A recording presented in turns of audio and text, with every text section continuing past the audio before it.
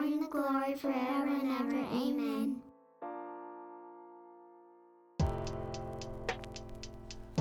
Welcome to the podcast. In and Through exists to resource the church to be hearers and doers of the word. My name is Tim. And my name is Marshall. How's it going, Marshall? I'm doing really good. It's a little chilly this week. We're a little bit colder than is seasonal, but I'm doing okay. How are you? I'm all right. So last week we told people that there is actually a radio room at Memorial, and that is true. We love having this radio room, but this room is not what you would call insulated. No. And so to use the technical term, yeah. And so when we gathered, we bundle up. Yeah, that's bundled right. up. We got winter hats, winter coats on, wool socks. is but key. but all is good so long as the computer doesn't freeze over. That's right. We're going to be just fine. So we are in our second week of the read through the Bible in a year, this chronological reading that we're working through, and we are finishing up the back half of Job this week. Mm-hmm. Job is a book that is often misunderstood, and a lot of people will entirely just skip it. It seems like, because there is a lot to be misunderstood inside of it, or people will use it wrongly. So what we hope to do today is we hope to help you understand not just the back half of what's going on in Job, because our purpose as a podcast is in 2020 to be leading the church through a chronological reading of God's Word. If you go to inandthrough.org, you can find that reading plan. But we're working to bring people through that reading plan in a way that sort of forecasts, this is what you're going to be reading this week, and help you establish some framework around that. And we want to do that not just for the second half of Job today, but we want to do that in what is essentially going to be a casting of the entire theme of Job. Yeah. Right? So let's talk about what the theme of Job is.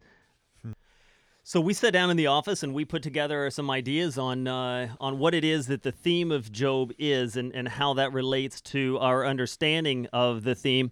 And these are the ideas that we came up with. The theme of retribution. Right, yeah. So retribution is a theme? Yeah, the idea that good things happen to good people and bad things happen to bad people, is a key theme of the book of Job. Also, just the idea of justice, right? Like, is God just? Right, because it only makes retribution is a just idea. That makes sense to us, right? Totally. And so this is the theme that the three friends and Job are working with throughout the book. There's also the theme of righteousness, not only the righteousness of God, but the righteousness of man. What does it mean for God to be right and for man to be right? Is man right? And how does that play into retribution and justice? So the righteousness of God and man. And then ultimately, and I would say not till the very end, but sovereignty becomes a major theme inside of the discussion of the book of Job. Throughout the book, retribution, justice, righteousness of God and man are common themes, but it's not until the very end that sovereignty comes into play. And really, it's God who introduces that into the end of the book, right? Yeah, which means we should probably pay close attention to it, right? Right. He comes in and says, hey, just something you might not have considered, boys. Yeah, I run this show. Right, yeah. which is kind of funny. This is another theme that runs through the book a little bit and shows up at the end, and it's one of the reasons why I love Job. And I'm sure it has something to do with the fallen nature of mankind. But there's something about it, and it might not even just be mankind. It might be particularly the fallen nature of men in general. I know whenever I see those videos of people hurting themselves because they're doing things that they ought not be doing, right. I find those videos appealing. My wife doesn't. Right. She says, why do you think it's funny that those people hurt themselves? They shouldn't be doing those things. And I don't know. I don't know why I find it funny. But one of the reasons I love Job is there is something inside of this theme that is man being put in his place by the sovereignty of God. Yeah. Right? Yeah. All these guys that have these great ideas and they wax eloquently, at least to themselves and in their own opinion, and they have all the wisdom of man that they want to contribute to each other. They like to call each other out for their arrogance in what it is that the other has to say. They like you said last week, they mock each other with sarcasm. Oh, surely all wisdom will die with you. That's right. And they have this nice little feast on each other of this is my wisdom versus your wisdom. And then are put in their place by the sovereignty of God. So these are the major themes that we've seen inside of this, but there's one key one missing here that I think that most people are going to say, whoa. When I think of Job, this is the only thing I think of, and this seems to be the main theme of Job, but it's not. It's not even made our list of the major themes of Job. And what is that, Marshall? That is the theme of suffering. Now, certainly there is some suffering that happens, right? That Job's suffering is kind of what drives the plot along. But suffering isn't really one of the key themes in the book of Job. I was reading through a book on Job. It's actually called How to Read Job by a guy named Tremper Longman. And he had something kind of insightful to say with this whole idea of the book of Job and suffering. So he wrote, "The book of Job is disturbing to many readers because it does not answer the question of human suffering. Certainly Job suffers deeply in the book, and many people who deal with the pain of life find themselves attracted to the book of Job. But the book of Job is not about suffering. If we want to find out why there is suffering in the world and pain in our lives, the book of Job is not going to answer those questions." And you know what, Tim? I'm inclined to agree with him.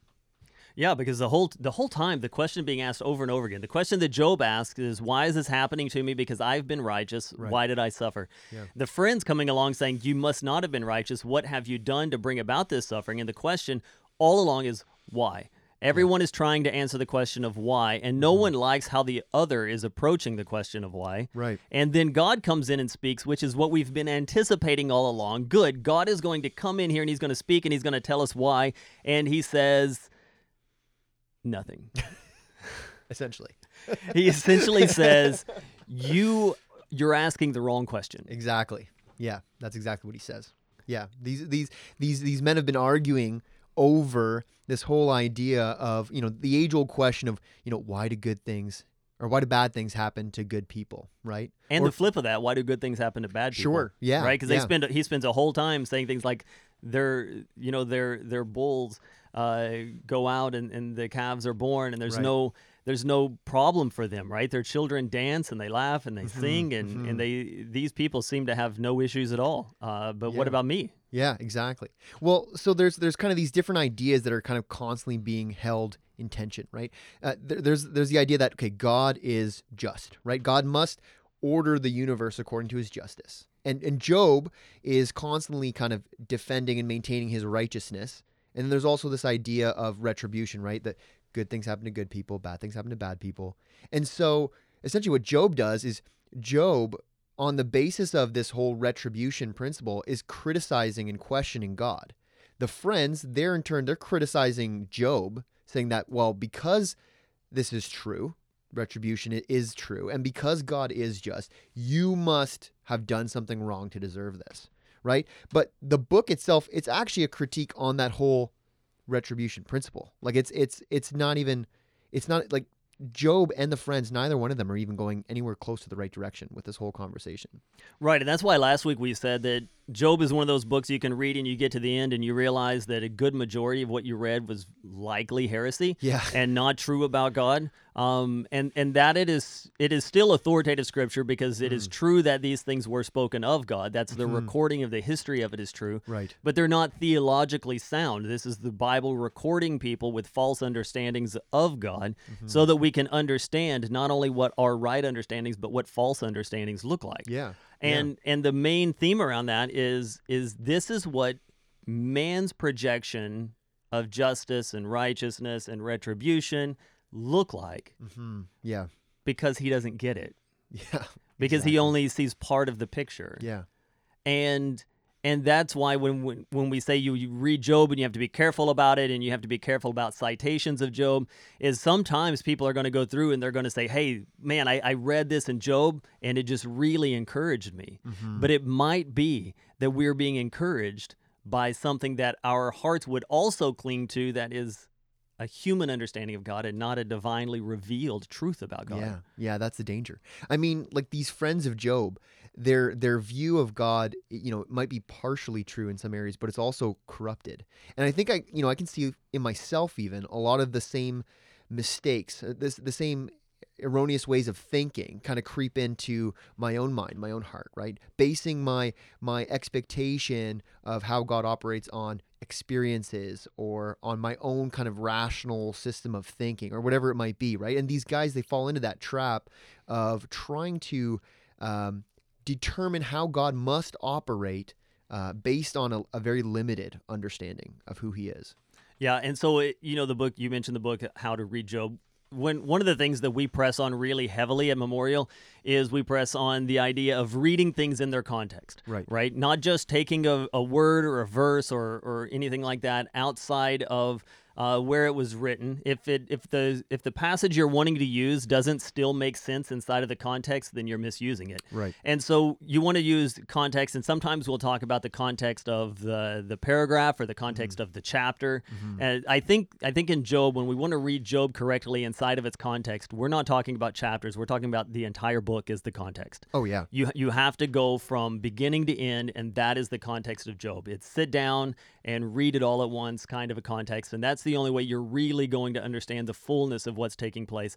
And if you try to pull even a chapter out of it, you're going to end up with someone giving a speech that is not divinely inspired. Yeah. Actually, I think that's one of the advantages to doing the reading through Job kind of in the format that we're doing is we're going through the whole thing in a relatively short period of time. And hopefully people will be able to get a better perspective on everything that's going on in the book of Job, start to finish, because that is really the best way to evaluate this book, not in kind of cherry picking life verses with your highlighter in the book. Yeah, so that's the forest. That's the big picture view of what the book is about. Now let's break it down into some of the trees. What are some of the elements that people can be looking for as they read this week through the second half of Job, that they can be looking to say, okay, these are the kinds of things that are adding up to create this big picture. These are those moments or events taking place inside where we can see all of this adding up into these bigger picture themes that we've already discussed. One of the moments inside of the passage that really stands out for me is in Job 23. All right, so in Job 23,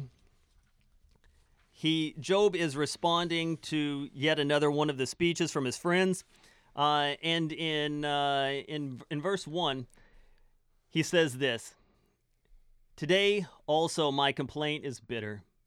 My hand is heavy on account of my groaning. Oh, that I knew where I might find him," him being God, "that I might come even to his seat. I would lay my case before him. I will fill my mouth with arguments.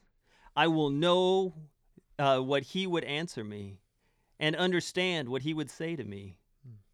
Would he contend with me in the greatness of his power? No, he would pay attention to me. There, an upright man could argue with him, and I would be acquitted forever by my judge." This is Job speaking quite confidently of himself. Yeah, he's pretty bold. He's quite sure of his own righteousness. He is. He really is. And I hear that, and this is the first thing this comes into my mind, right? So he's saying, if only I could see a vision of him, step into his presence, even approach his seat, the throne. And I think, where else has a man approached the throne of God? Well, it happens to Isaiah. And Isaiah has a completely different take on it. Right. Isaiah says, "Woe to me, for I am a man of unclean lips, and I live amongst a people of unclean lips, and my eyes have seen the glory, and I am dead." Yeah. I am dead. I am undone, right? Because in the presence of God, he understands the holiness, the true holiness of a righteous and sovereign God. And he understands in that presence the lowliness of sinful man. Job doesn't get that. Yeah, no. No. Job looks at it, and in his perspective, this retribution concept that he has of himself, that good things ought to happen to good people, and that if God is just, he would understand that. He mixes up this righteousness of God and man, and he lowers God and elevates man in such a way that he says, I would go to God and I would let him know where he fell short, and he would look to me and he would say, my bad. Yeah, seriously.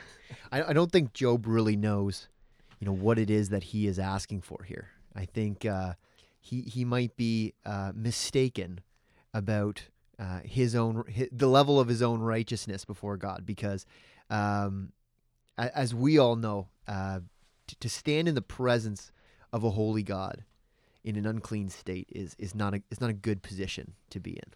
Right. So what happens, right? So Job says, if only I could talk to him. And then he even asked the question, I love the way the question is worded, would he contend with me?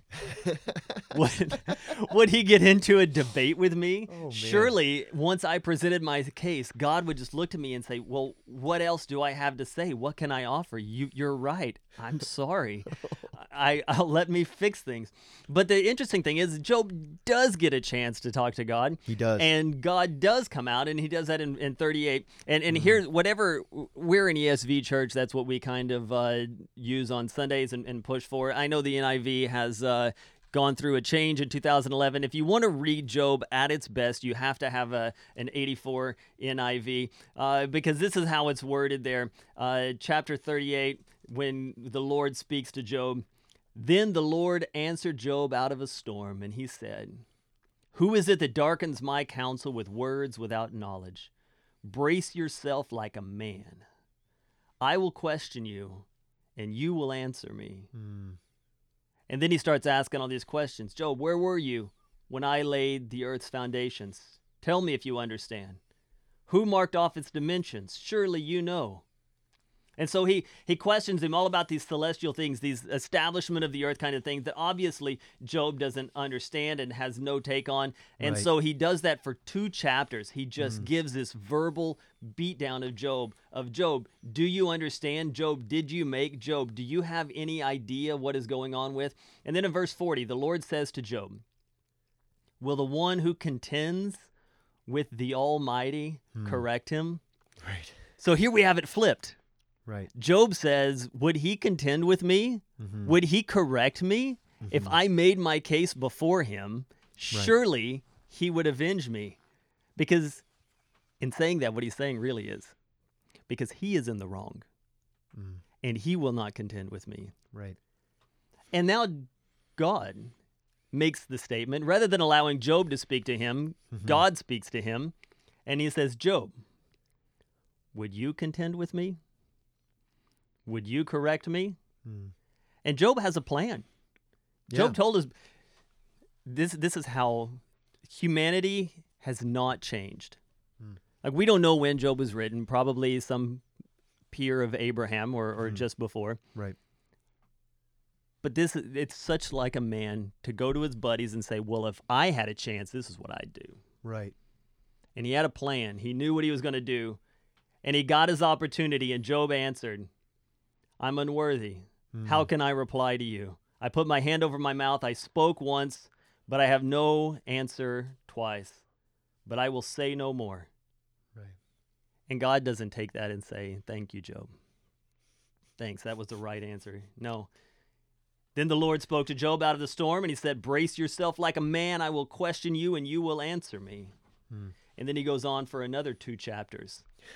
Reminding Job how exactly inadequate he is to contend with God, to call God out and to say, I know what God does, why he does it. And in fact, I can go beyond that and I can tell you what God should be up to. Right. Yeah. That's crazy. Oh, and I love how he has nothing to say. I mean, he's begged for this opportunity to kind of plead his case, and as soon as he gets that chance, he just shuts right up. And it's great. Yeah, in debate, there's the tactic called the steamroller tactic, right? Where you just present information on top of information on top of information in such a way that just sort of eventually overwhelms your opponent and they just can't respond. Right. This is the ultimate steamroller. Yeah. Oh, right? yeah. God just comes in and he just says, Job, I got a couple basic questions for you. Yeah. Where were you when anything ever happened? Right. How much control do you have over this? And what do you know about anything? And Job says, you're right. I was dumb. I'm finished. Yeah. And God says, cool. Yeah. I'm not finished, but I'm glad you are. Yeah. No, I one of the things that stands out to me a little bit is this idea of trying to control God. You know, at one point, Job actually kind of challenges God to kind of strike him down in the moment, almost as a test of whether or not, God is justified in allowing him to suffer so far. And it's this whole kind of this game that Job is playing in his own head, trying to kind of force God's hand to act. And then what I love is when God continues in kind of round 2 of his, just pummeling of Job, that he starts talking about Leviathan, right? And he says, "Can you draw out Leviathan with a fish hook?" Right? And then later says, "Can you put a rope in his nose?" Or do you, later on, would you put him on a leash for your girls, right? And what God is essentially saying, like, look, this beast, like, you could never control the beast this way. So what makes you think you could control me that way, right? What makes you think that anything you do or say is going to force my hand one way or another?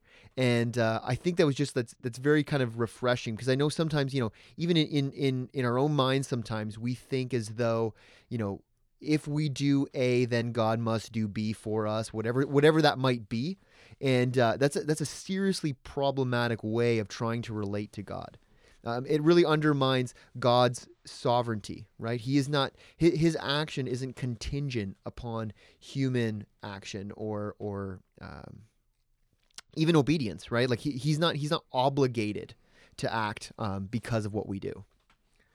Yeah, and it doesn't matter in that if you believe that the description there of Leviathan is a description of the ancient Near Eastern creature that represented chaos coming from the sea, who was named Leviathan, or if you believe it to be an actual creature, right? It still makes sense to say that this thing cannot be controlled by you, and I am God above all things. Why would you think that you can control and manipulate me by your good and bad deeds?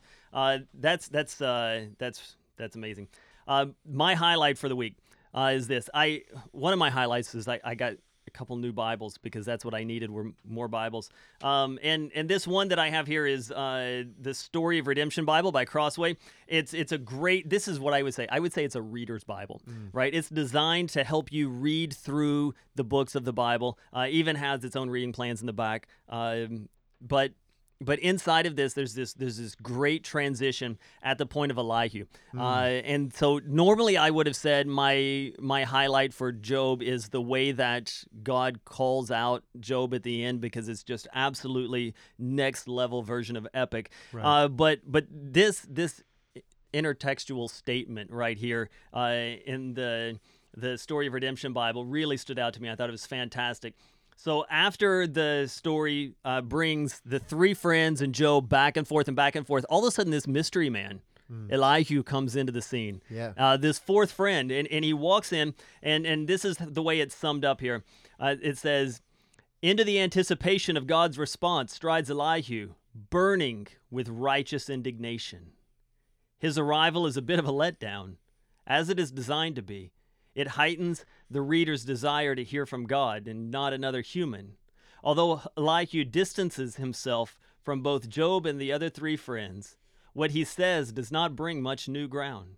After a lengthy introduction of himself in the rest of chapter 32, he asserts that suffering is a form of discipline in chapter 33, that God is just in chapter 34, and that Job should have cried out to God instead of complaining about his plan in chapter 35. Elihu then repeats these themes in the last 2 chapters, 36 and 37. So here this guy has just sort of walked into the room after everyone else is having the conversation. He's the guy that just sort of strolls in and says, "Hey, I don't know what you guys have been talking about, but I know the answer." And he spends a whole chapter introducing himself, and then he goes on for 5 chapters about who he is and what his wisdom is. And so we have this other person who comes into the conversation who's doing exactly what everyone else in the conversation has been doing, trusting in their own wisdom that they are far and above everything else. And then the note says this: as we read Elihu's speech, we should pay special attention to how sure Elihu seems to be of his own wisdom. It is instructive that when God does finally speak in chapter 38, he ignores Elihu altogether. It's as if he had never spoken. And that's fantastic. There is something inside of Elihu's speech there at the end of 37 where he starts talking about things that God is going to later say. He says, would you really ask to stand before God? Would you really count yourself righteous before God? And he asks a couple of questions about the creative order and Job, do you even understand these things that God has done? Right. So he does have a good segue into the person of God, but that this guy comes in late on the scene, drops 5 chapters of his own wisdom, and then when he's done, God speaks to Job, who hasn't spoken since chapter 31, and just completely ignores Elihu. Yeah. The guy walks in, he makes a statement, drops the mic, walks out, and everyone in the room is just like, okay, so now that that's over with, we can get back to the business at hand. We can get back to what we were doing. That's a great take on Elihu. Yeah. I really appreciated that. That's great. Yeah. No, I think the major highlight for me, I think, was just kind of came with the reading of Job as a whole this time through. It's a book that I've been through, a few times before, and in particular, I've been through it in the midst of kind of this time of struggle and suffering, thinking that in it I would find an answer to the reason behind my situation. And although, the book of Job doesn't really give us an answer as to the why, I think it still can. What I realized for the first time, I think, is it gives us a better answer as to the how, right? Like, we don't have to be able to philosophically understand the orderings of the world sometimes, particularly when it comes to, this whole idea of righteous people suffering and unrighteous people prospering or whatever it might be. We just need to learn that we can trust God, that God is sovereign over the universe. He has laid the foundations of the earth. And so if I'm going through hardship in my life, I need to trust in the God who is over and above it all, and not try to kind of look and see, what was it that I did that caused this terrible thing to happen? Because not every situation is a result of moral action. And sometimes we just have to trust in the sovereign and will of God. That's really what we have to do. So for me, that was the highlight. I feel like I'm starting to understand what Job is all about now. Yeah, I liken this to Peter, in that Job and his friends and Peter share this thing that we share. We are very excited when we read the end of the story and we find out that God creates a kingdom that is eternal and it is perfect and it involves us. And that's a very exciting thing. And we can be all about the plan of God and we can be all about the person of God, but the details of how he goes about bringing that plan into action are not always happy plans for us. Yeah. And there we can find a little bit of pushback and we can say, like Peter did, you are the Christ, the Son of the living God. Peter, this is not man's wisdom, this is wisdom from my Father, and all that sort of thing. And then he says, and by the way this is going to come about is that I'm going to die on the cross. And Peter says, no. No good. Right?